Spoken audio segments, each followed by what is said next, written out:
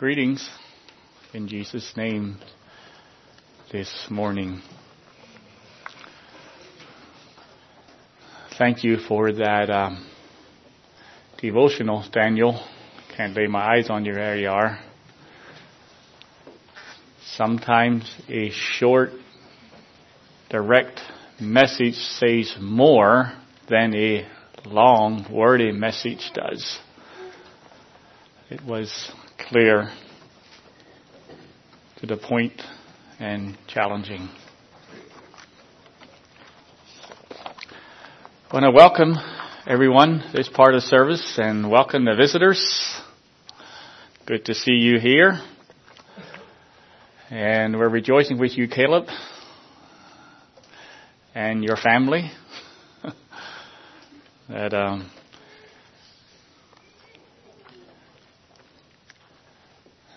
I don't know, I didn't hear much about the black threads or the golden threads. I guess that was a theme on the Wednesday evening. That is true. Although, as I thought of it, if you have a piece of cloth that has golden threads intertwined with black threads, you actually can get a very beautiful garment. With the contrast and the design and the beauty. So maybe that's what God is doing in our lives. So, this morning is the third of a series of messages that I had started on salvation. And I had the first two parts of the message were the three states of mankind, and we went through that, and the last one was about the spiritual man. And I said at the last message at the end that I will probably expound a little bit more on some of the outworking of the spiritual state as well as the abuses of this reality. And someone might well say, well, how can you abuse a walk with God? How can you abuse a spiritual reality of a walk with God? Well, we as people can. And I thought of you children. You love school, and some of you like history. Some of you. We'll have some history this morning too. We'll have some church history this morning. So I don't know if you'll be counting it as school, but for those of you who like history, maybe you can enjoy it. Maybe those who don't like history, you can endure it. But I'd encourage you to listen. Of course, that's for all of us.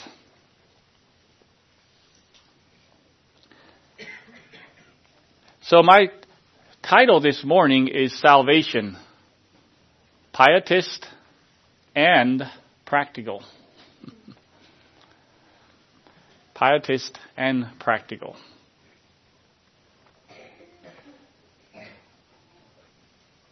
How can you misuse a walk in the Spirit?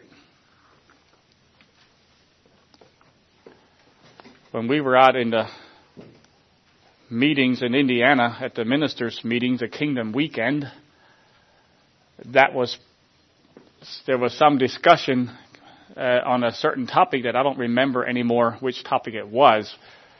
But there was a response given that the definition of heresy is truth out of balance, out of proportion from other truths. And so that is actually the definition of heresy. It's not untruth. It is truth out of balance. And if we as people are reactionary beings, if it is true that we are 90% reactionary and 10% thinking, then we are susceptible to heresy. Let's say that.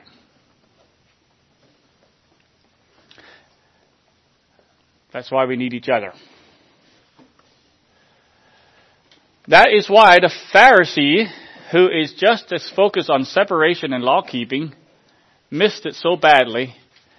It is the same reason why a missionary so focused on the lost can be so far off also. Both ways.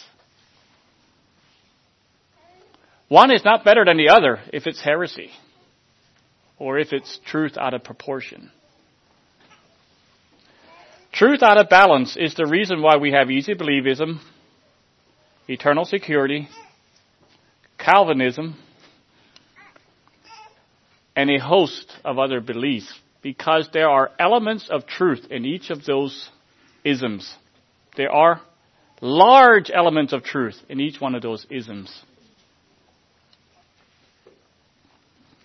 But the issue is that it's either pushed to a position beyond truth, or it's a truth held in isolation with other truths, and the end result is error. To illustrate this, I'd like to read a poem written by Carol Norman Scott in the spring of 1985. She wrote this poem after an encounter with a loving prayer group that tended to believe in the name and claim it belief. And she had an autistic son. It's a little bit of a hard poem to read, but I will try to read it, and it's fairly lengthy, but I think we can get some of it. And the title is called Balanced Doctrine, of all things, by a lady, right?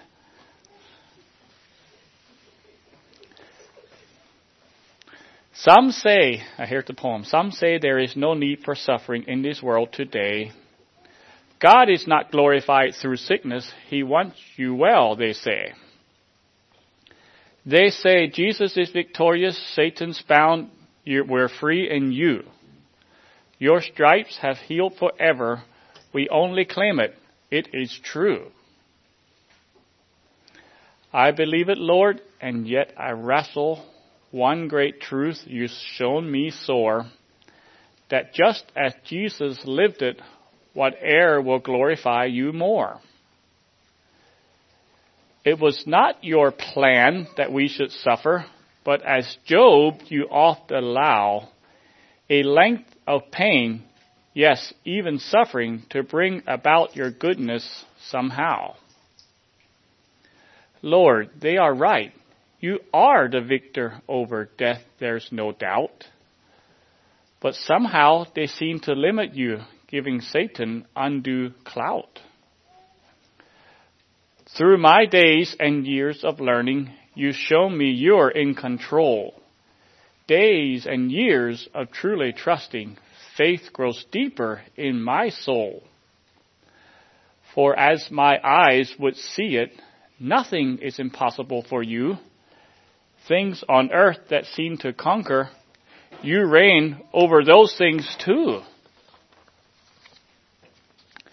For the victory lies in praising through the trials, not them removed, giving loved ones to you gladly. Sure, you'll bring about your good. Lord, if we remove that step off at the start and say, I will be free, we may sometimes keep from happening all that your plan meant to be.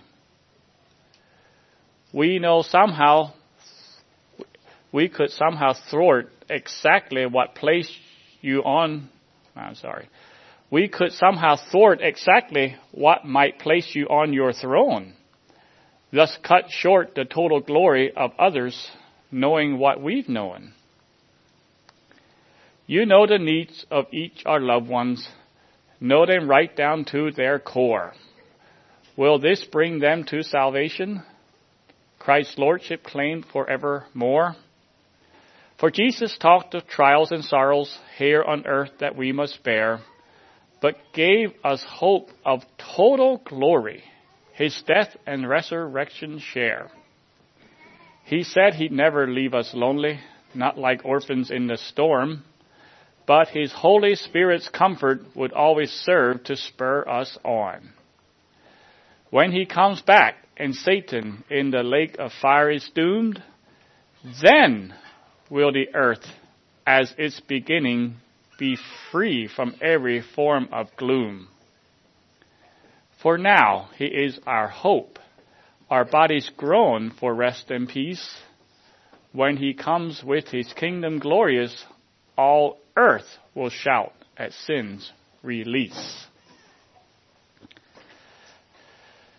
That's written by Carol Scott after an encounter in on her way home from this loving prayer group that was overemphasizing a certain truth. And of course it was focused on her son, which was a special needs child. And this is what she said. They had no idea how I had trusted the Lord about our autistic son, Ben, and how I had turned him over to the Lord and had seen the Lord do mighty things through his affliction. They said that Ben would be healed by the amount of my faith and that God would not be glorified through rages. Apparently they had some issues with him. I prayed all the way home and heard the Lord say, Carol, you have trusted me and have faith. You just don't remember. I do, and I will use Ben to glorify myself. This is an example of how scriptures can be taken to an extreme. Certain verses lined up, and somehow the rationale and things sound right, because when you view certain verses in line, you can make a package that sounds good. And it's especially so when they're lined up in a way that you like to hear. And in fact, I suppose, as I think of the Gnostics back in the early days of Christianity, they claimed some kind of an extra revelation, that some of these teachings can actually feel like you can feel elevated above the normal Christian who's just groveling, but you are up here. You have knowledge and power and experiences that the normal person does not have. God has made a way for you to soar like eagle's wings, right? And since there are elements of truth there, people make a transition from the spiritual promises of God. They make the transition into the physical realm, and they make a transition. And then they ignore other scriptures and circumstantial evidence. And the whole system is propagated as the true faith, when in fact it is heresy. And this heresy has destroyed thousands, if not millions, of people. This heresy right here. 2 Timothy 2:15, familiar verse. Study to shew thyself approved unto God, a workman that needeth not to be ashamed, rightly dividing the word of truth. Now, in context of what I just read, that verse, all of a sudden really means something. Rightly dividing the word of truth. Study the word of God. Be a workman in the word. And so, if Paul was an apostle to the Gentiles, and he took the liberty to magnify his office, and because I'm a doctrinal kind of teaching person, may I magnify my office this morning?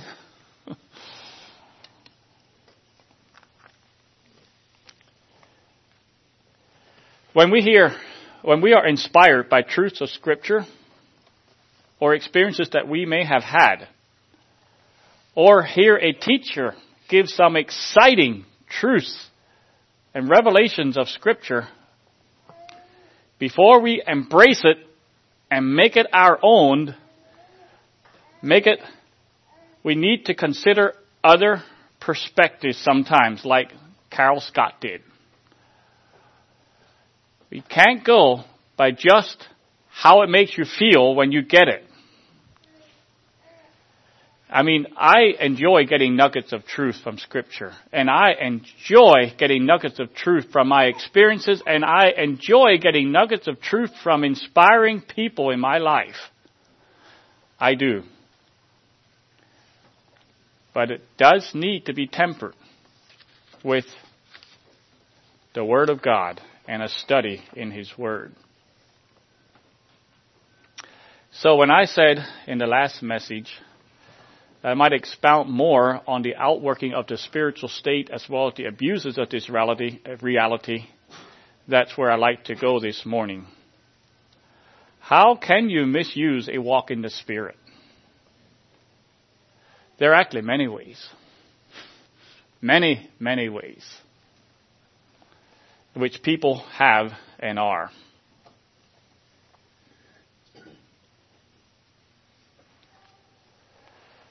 The Scripture contains categorical statements. Categorical means absolute statements. It means they are not conditional. It says, like, if you walk in the Spirit, you will not fulfill the lust of the flesh. Categorical statement. That's a true statement. That's a true reality. That is God's will. And that the righteousness of the law might be fulfilled in us, who walk not after the flesh, but after the Spirit.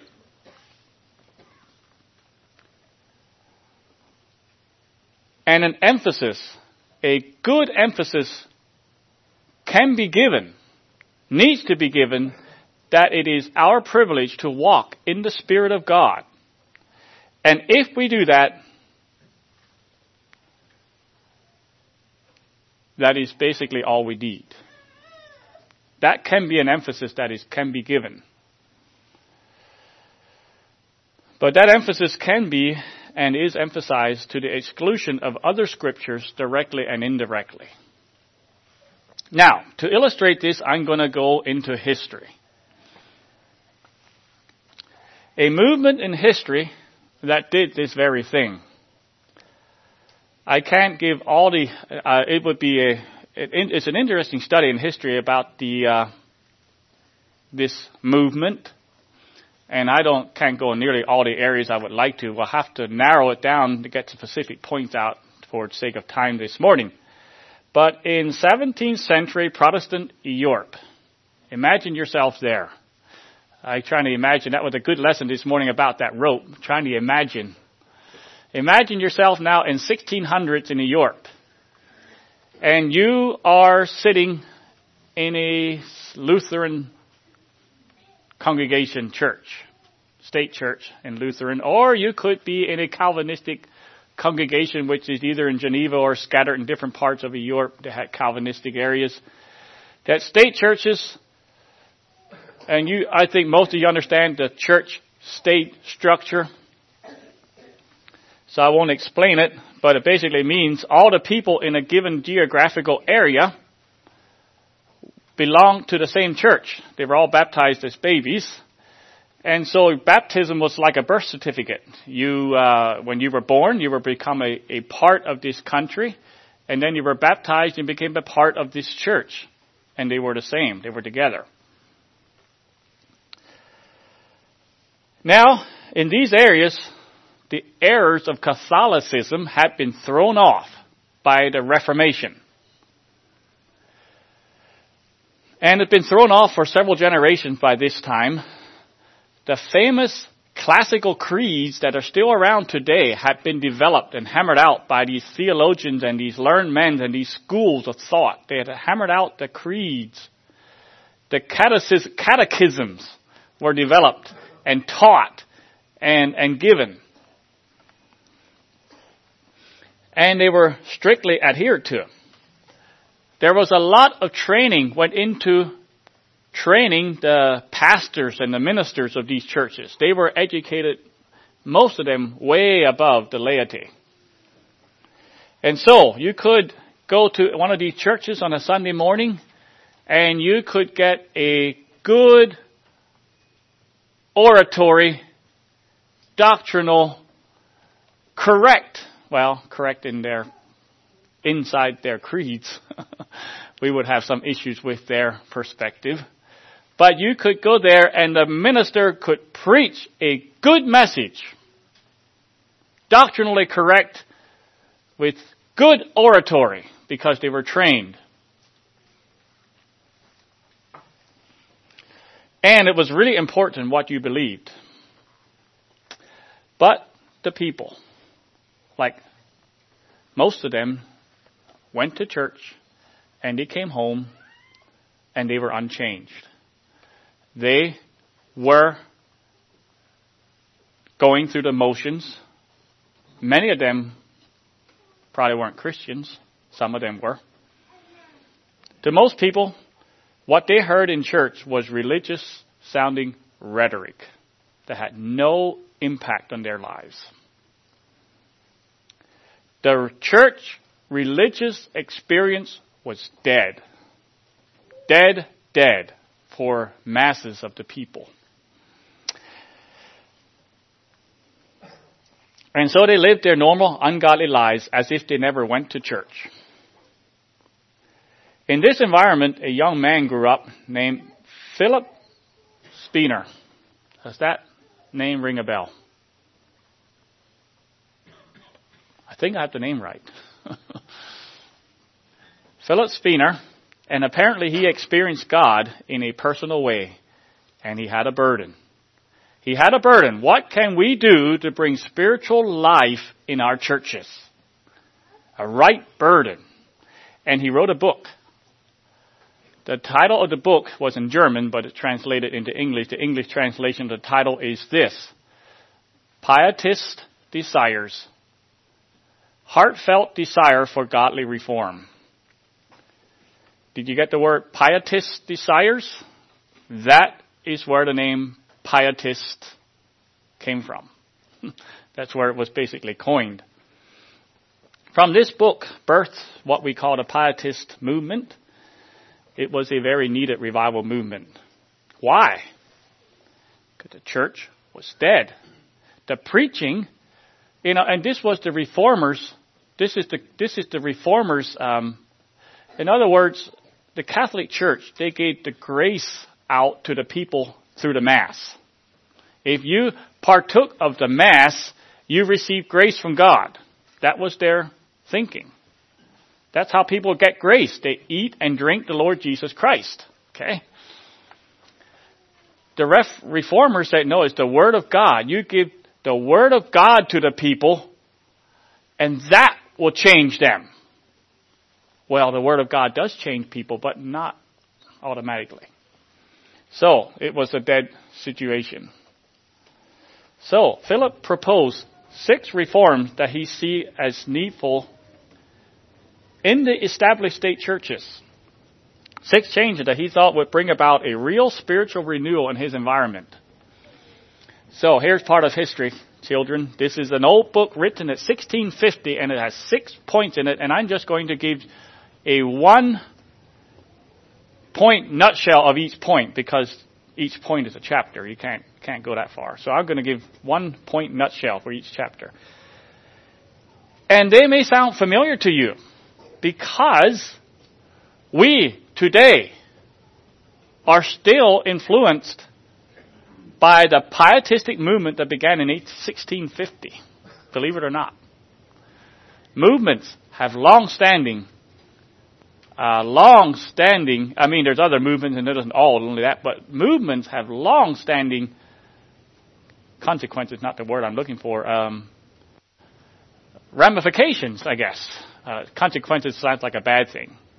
It's a good thing, generally. Because in time, the Mennonite church became as dead as what the Protestant churches were. Just as dead. More so, maybe. I don't know if that can be. Because instead of being baptized as a baby, you were baptized as an adult. But when you were baptized, your life didn't change. Your perspective didn't change. You could get a grade A in a Mennonite system, and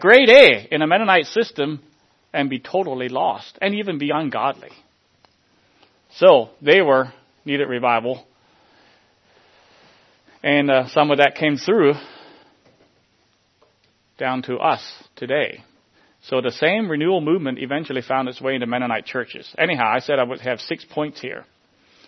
Here is the 6 points that Philip proposed in a nutshell that would breathe life into dead churches. Okay? Number 1. Outside of Sunday morning church people meet in small groups to study the Bible and pray together.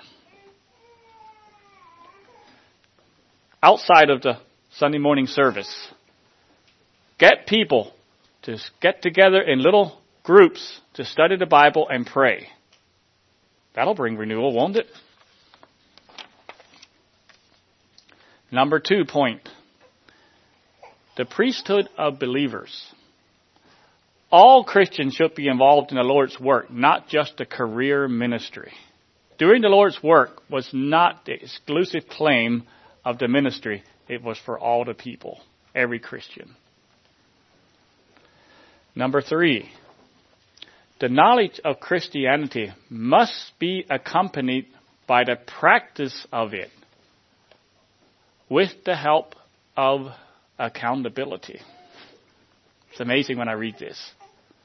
If you're serious with your walk with God, you need other mentors in your life and whom you are accountable to. And not just your minister.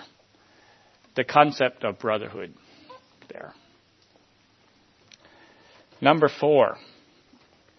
Instead of harsh doctrinal attacks or persecution to those whom you disagree with, the truth should be presented kindly and firmly, showing their doctrinal error, while demonstrating a love for their souls. Of course, in that era, there was real persecution by the churches. And that was one of the things he challenged. Number 5, godliness and character of the minister or pastor needs to have precedent over his training and his oratory skills. Now we think that's a given. That was not a given. And maybe still isn't in many circles today. Number 6, preaching should not consist of polished oratory or intricate theological dissertations. Preaching should not consist of polished oratory or intricate theological dissertations, but rather should present the truth plainly and in a powerful way that is aimed to edify the soul of the hearer. And you can tell the difference, emphasis on the soul, not the mind. What do you think? Are you a pietist? I think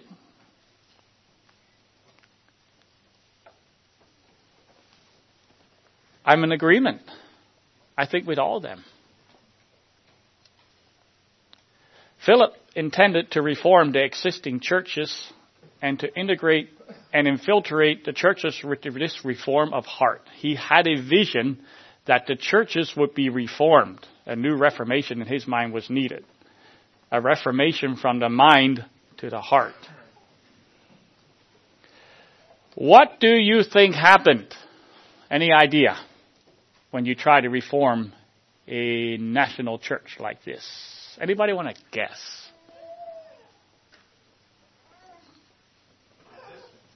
Resistance. With few exceptions, it was rejected. And then, but a lot of people read the books and the movement spread. And the pietists tended to go one of two ways. I mean, we're broadly categorizing because there's always categories that are all over the place, but we're broadly categorizing. The pietists went two ways. One was the churchly pietist. Churchly pietist. Remember that, children. That's your part of your, you need to remember that in your test. Churchly pietism says you need to respect the church's authority and you may only do what the church will allow you to do. You may desire to do a lot. You may pray that God will allow you to do more. But you will never do more than your structure allows you to do. And so you stay within the structure and try to continue to reform. Loyalty, to the church is a virtue. Separation from the church is a vice.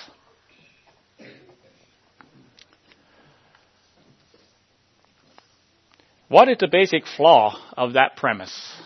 Anybody want to guess? There's a basic flaw in that premise. What would it be? In that case, the church was the government. Well, they were separated to a degree. Okay. So let's just look at the church. Okay. And Myron had his hand up. The definition of the church. Okay. That's not what I was thinking. The basic flaw is the definition of the church is what you're saying. Well, the church, you would be right. You would be right because it was a wrong model. That's right. But that's not what I was looking for. The basic flaw of this premise, because this flaw can exist in any kind of church model, not only that one. So we just take the church model aside and look at the basic flaw. Who is the ultimate authority? Is it the church or is it the Word of God? A church that baptizes infants and tolerates and or promotes worldliness, should we let that church decide what you do and can't do? Or is it the Word of God? Who has the final authority? So the churchly pietists obeyed the Word of God as far as they had permission to obey the Word of God. That's the basic flaw of that one. Then there was another group that said we must obey the Word of God. And since the church and its structure will not obey the Word, we must leave this unbiblical structure. And they became known as the radical pietists. Okay? Churchly pietist, radical pietist. So what did the radicals do? They left the established authority structure. They said we can operate under God's authority. And their mantra became, beware of organized churches. In our experience, with organized churches, wherever there are organized churches, there is always a structure of authority. And wherever there is a structure of authority, they are always going to prevent the Word of God from having the final authority. That was their theorizing and from their experience. So here it goes on yet. So the structure of the church, the tradition of the church is always the enemy of God. The authority of the church is always the enemy of the moving of the Spirit because the church always squashes it. So, if you want to have a vital relationship with Jesus Christ, if you want vibrant fellowship with other believers, you need to get away from organized churches. And when you get away, you got to make sure you don't organize. For the only way you can keep from going back into the same problem is to keep from getting organized. Organized churches are corrupt or they will eventually corrupt. So, obviously you don't want to organize the church because you will eventually cause it to corrupt.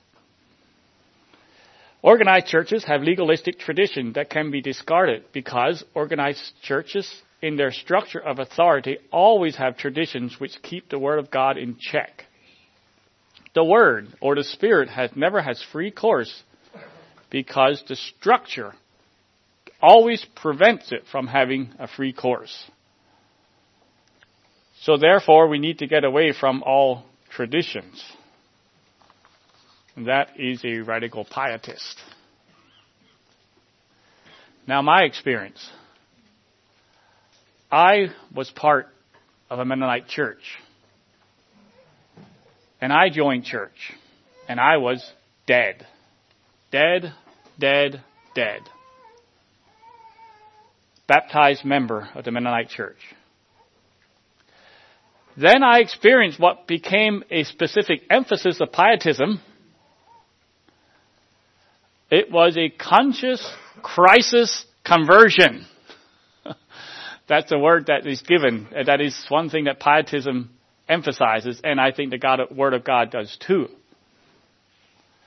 Which means there came a point in my time, in my life, where I met Jesus Christ. Where I realized I was lost. I was actually lost for a long time. I knew I was lost for a long time, Caleb. I was lost for 12 years at least. And I knew it. And I knew I was headed for hell. But I also understood enough of the gospel when it was preached that there was a way, and Jesus Christ died for my soul, and I was saved. And I became a Christian, a living Christian, a born-again Christian. That was so life-changing. I am on my way heaven to a believer when I was on my way to hell for 12 years. To come to the place where I'm no longer fearing hell. You know what that does to a person.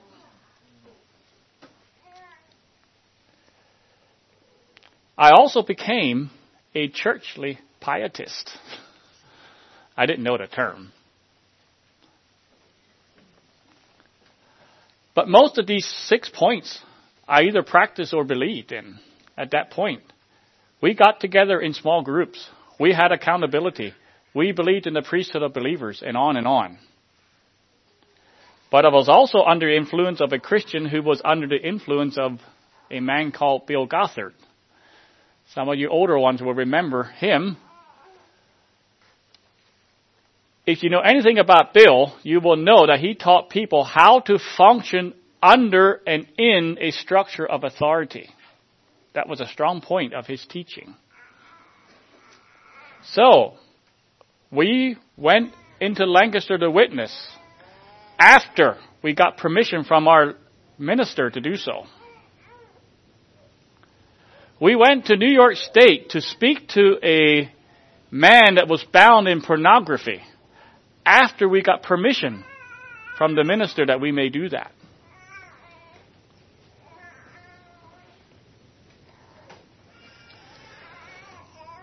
My friend that was counseling, or the one that I talked about is under influence of this Christian, lifted up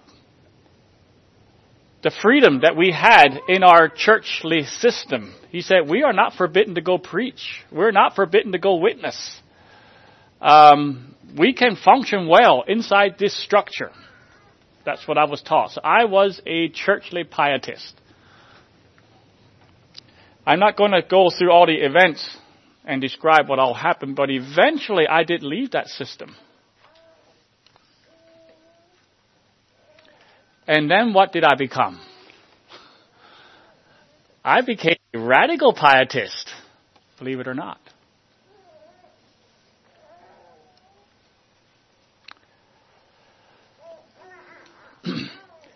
And church structure and church traditions became taboo. Not only did they serve no purpose, they were in fact a positive hindrance. And we became a non-denominational, non-traditional, born-again Christian, whatever that is. That's what we were. Now, pietism is and was a movement. It was not a church. It was a movement. When it became a church model is when it began to fall short. Pietism as a church movement, when it became the church model, reacted so intensely to the real errors of the established churches that it eventually minimized other important aspects of Christianity and structure. It was so focused on the heart of Christianity that it ignored or rejected some good structure that the churches had. Now, I want to bring this into context. What do you need to be a saved, victorious, overcoming Christian? What do you need to have what the Romans 7 Christian that I preached about in the other message, that Romans 7 Christian where he said, I want to do what's right, but I can't do it, and what I don't want to do, that I do. What was missing in that man? And it was the Spirit of God. And so, what do we need to have us to be a saved, victorious, overcoming Christian? We need the Holy Spirit of God. Who's going to deliver that wretched man? It is the Holy Spirit of God. In Romans 8:2, I'm going to read a few verses here. For the law of the Spirit of life in Christ Jesus has made me free from the law of sin and death. For what the law could not do, now you could insert here what the traditions and standards and things that you had could not do, that it was weak through the flesh, God, sending his own Son in the likeness of sinful flesh and for sin, condemned sin in the flesh, that the righteousness of the law might be fulfilled in us who walk not after the flesh but after the Spirit. The bottom line is this: if you have the Spirit of God and if you walk in the Spirit of God, you will not do earthly, carnal, sinful things. You will not live in defeat. You will live in victory. I'm thinking in pietistic terms now. So all of our emphasis needs to go into building people up in the faith, in encouraging them, discipling them, instructing them, build them up. If we put all our focus on there, you have everything you need. Don't put fences up. Don't put boundaries up. It won't help those who are not in the Spirit, and those in the Spirit don't need them. In fact, we came from churches who did a lot of that. So we reject the whole thing. We go for the heart, and we are not going to depend on any crutch to accomplish any kind of right behavior. If it doesn't come from the heart, we don't want it anyway. Now I'd like to turn to 1 Timothy chapter 5. Please turn with me to 1 Timothy chapter 5.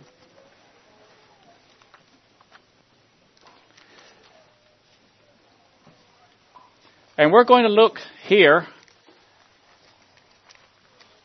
at a balancing scripture. That's what the purpose of this is, okay? The balancing scripture of what I was just saying the last couple paragraphs here. Widows in the church. It seemed to be a sizable group of widows in the early church.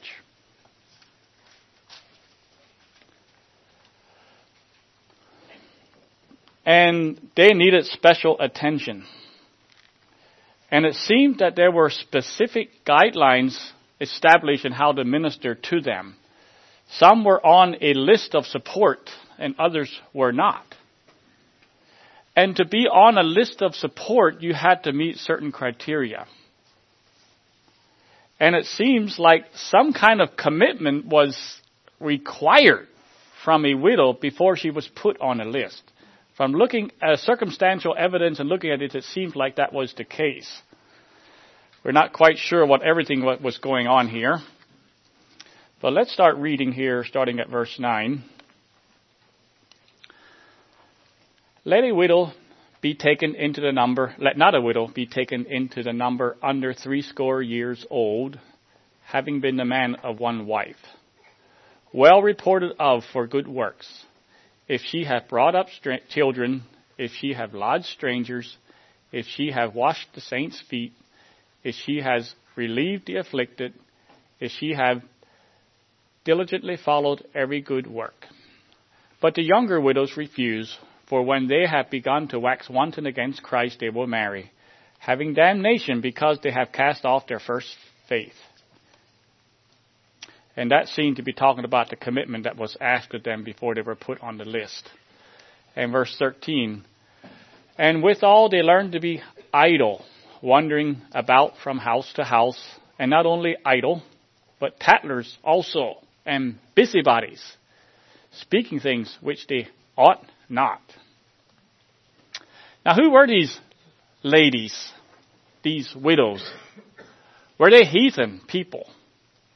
No, they were widows in the church.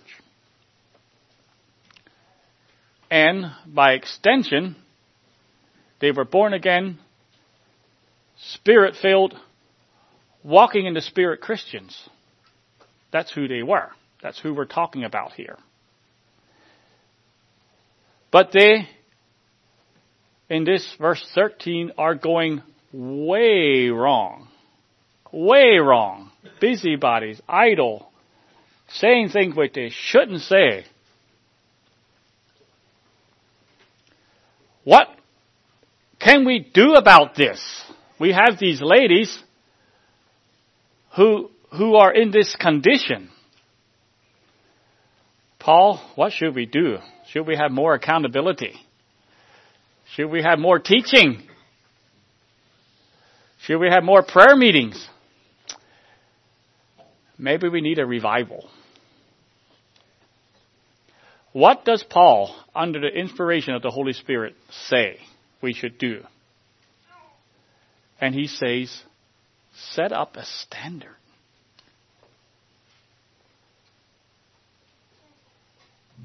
It's quiet in here.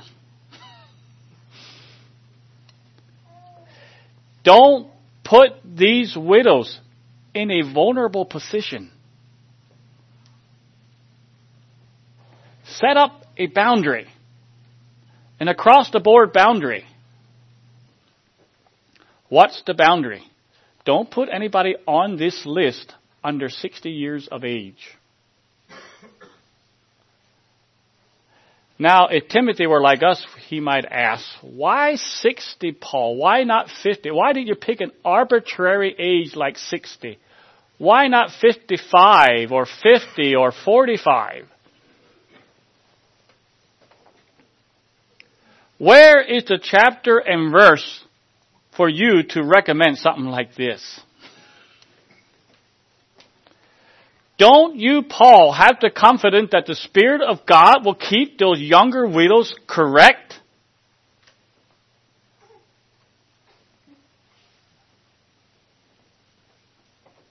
Paul, if we set up standards, what is going to keep us from making more and more and more standards? Don't you remember the Pharisaical background where you came from?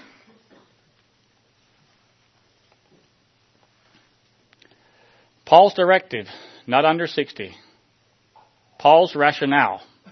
If you do, you will set them up to temptation that they may not survive. The rationale. They learn. Younger widows will learn. They will learn to be idle. And they're wandering about from house to house. It's something that you put them into that they may not survive. So, don't put them on the list. Do this. I will, therefore, that the younger women marry, bear children, guide the house, give none occasion to the adversary to speak reproachfully. You know, in my pietistic years, we made fun of people who set up arbitrary standards. And, of course, the real classic ones is when you go back in the Old Testament, what the Pharisees did about the Sabbath day laws. On the Sabbath day, you're not supposed to spit on the ground, because you spit on the ground, you can make mortar. And you can make mortar, you can make a brick. And you make a brick, you're working. So therefore, don't spit on the ground. And that's you know, and it is. It's sort of silly.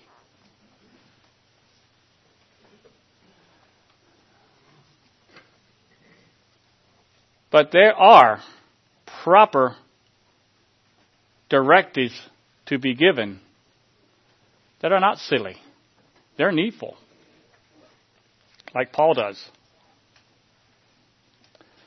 In 1 Corinthians 7, Paul says plainly that it is best, he's taking this to the men, primarily to the men, best for a man not to touch a woman. It is best for a man to remain single. You Spirit-filled, godly, walking in the Spirit men, born again, loving God, it's best that you stay single. Just, that's how you can serve God. And he comes back. You know what, though? To avoid fornication, let each man have his own wife, each wife have her own husband. Reality. Reality is reality. And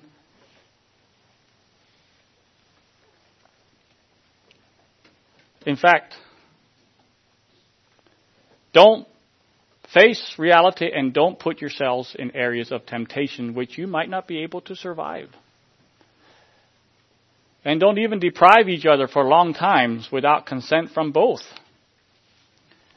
These guidelines are real for real Christians in real life.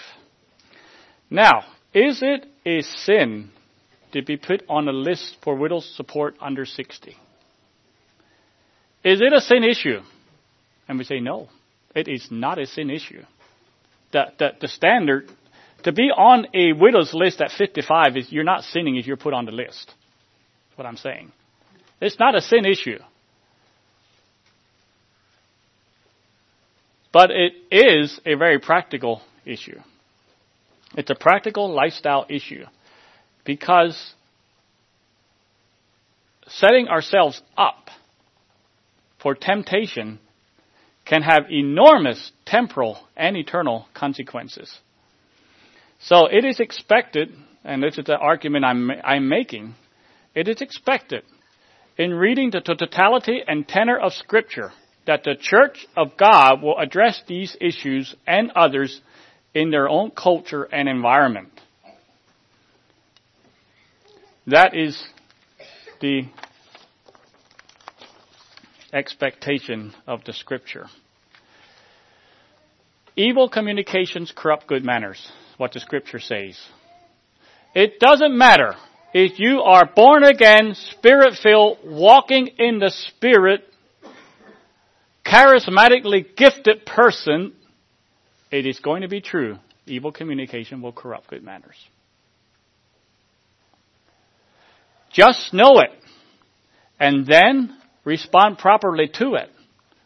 And since we are a community of believers, and not only individuals, some decisions in this area need to be made on a corporate level and not only on an individual level. There are two sides to this matter.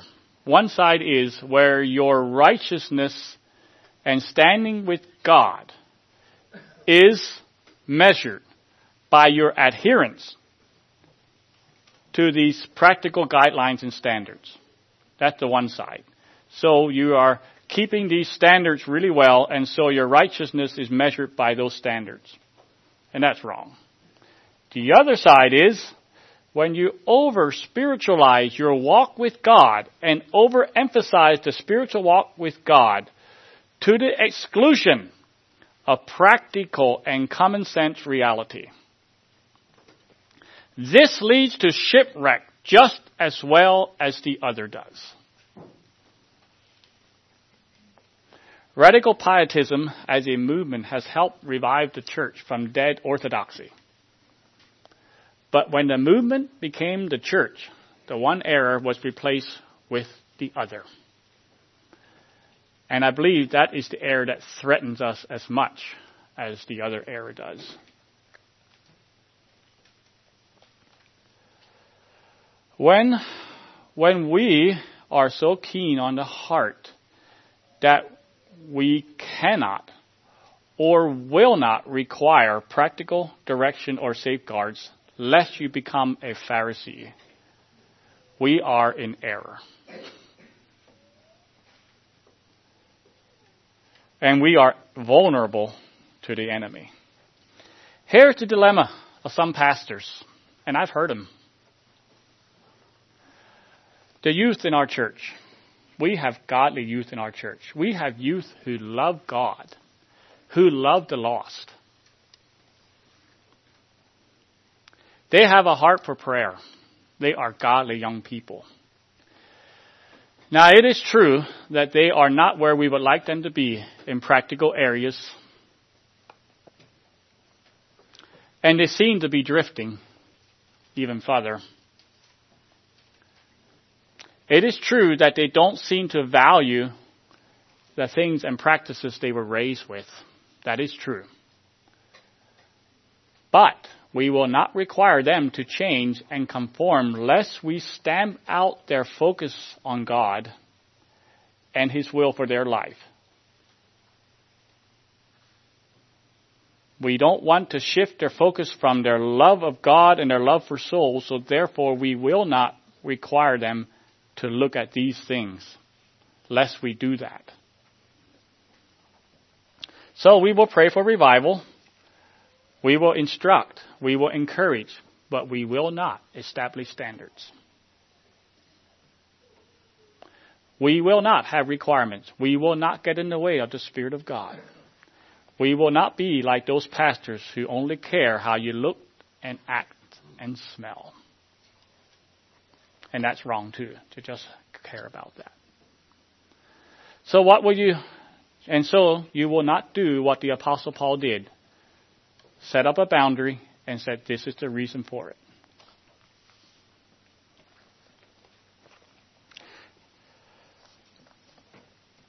We have probably overreacted to situations or pastors, real or perceived, whom we thought were either less spiritual than we are or outright Pharisees. So what's the title of this message? Salvation. Pietistic, or rather pietist and practical. We need both.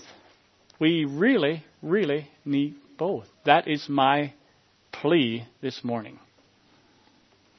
Pietist, being born again by the Spirit of God, living a reverent and virtuous life with that feeling of a personal relationship with Jesus Christ. Feeling that freshness, that mystical oneness with the Lord that you can't explain. That's the basic essence of Christianity. And it is. The most important thing in all of Christianity is that you have a relationship with Jesus Christ and that you feel it in your heart and that you live it out every day. Practical. Recognize that there is a God-given order and structure in all society, including the church. Recognize that we are vulnerable to many dangers.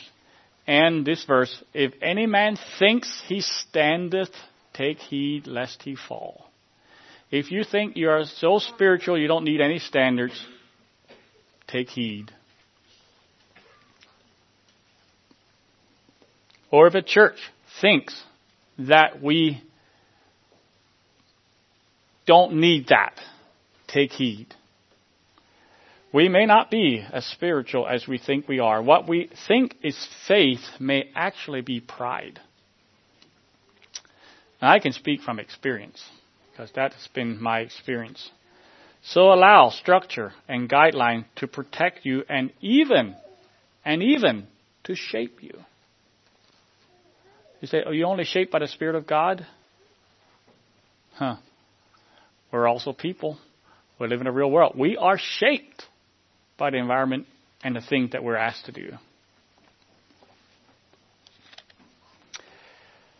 Can the great truths and realities of the life in the Spirit be abused? Yes, it's done in this way and many other ways that I did not even mention. We need each other, and we need to be in the Word. We need the chapter and verse sections, and then we also need to observe the circumstantial evidence, lest we go out of balance. The Methodist movement was very pietistic in its heart. And there was a mixture of churchly pietism and radical pietism in that whole thing there. But they developed their little societies. There was a reform movement, there was a revival movement. The main church was dead. It was exactly what I was saying here, and the Methodist movement started. But they got their very name by their church structure. They had methods of doing things. They had lots of structure. In fact, they were very practical. One serious regret that John Wesley had near the end of his life is that he did not extend those practical methods and instructions that they had, and they had a long list, over into clothing and attire. By the end of his life, he saw a drift occurring in many of the societies that grieved him. And he said we should have required a more practical standard of dress. The Moravians, They were probably the most pietistic of all movements. But I don't believe any of us would fit the standard to get into their society. And yet, they were a powerful people of God with a real heart and missions and prayer. The strictness of their society did not squelch the Spirit of God. In fact, it freed them to do the work of God.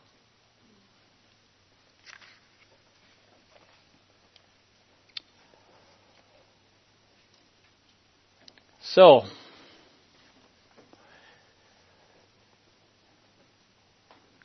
the general sense that we have many from our teaching and background from our pietistic culture is that practical direction and standards are second best. If we would be having revival, if we would really consistently be walking in the Spirit, we would not need them. But since we're not experiencing that anymore, now we have to go to second best. We have to get some practical things of expectation.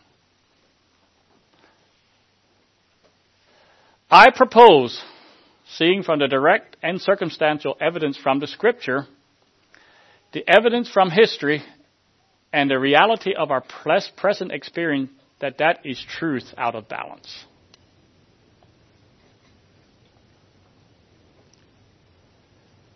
Accepting guidelines is not a necessary evil. It is actually part of God's plan. How it's done is very important. It truly is. But the fact that it is done is not the issue. It is unbiblical not to do it. So we as a congregation, I propose that by God's grace, we are going to focus on the new birth. We're going to focus on walking in the Spirit, in instruction, and in discipleship.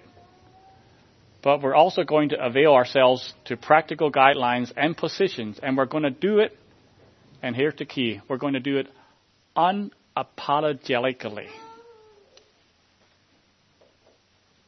It's not second best. It is God's will. And we will attempt to walk in that. And I could use a few stories, but I think we'll close at this. Why don't we could we kneel for prayer this morning? If you're able to, let's kneel for prayer.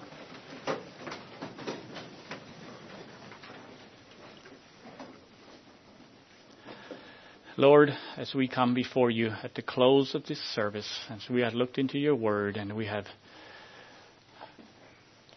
tried, Lord, to understand your heart and how you both want to bless us, and you want to bless us with your Spirit, and you also want to bless us to keep us from danger. Your heart toward us, Lord, is all a blessing and all a purpose, all to bring glory to you. It is your purpose to see us go through, and our children and the souls that come in and that are won to your kingdom, that we together would be victorious and come together around your throne. And Lord, it is your purpose to also alert us of the shipwrecks and the dangers and the errors on our way. So Lord, as we close this service, I pray you be with each one of us. Give us, Lord, I pray, your Spirit, your understanding to move forward in our life in this week, to be a blessing to others, and to walk in your love. We pray in Jesus' name. Amen.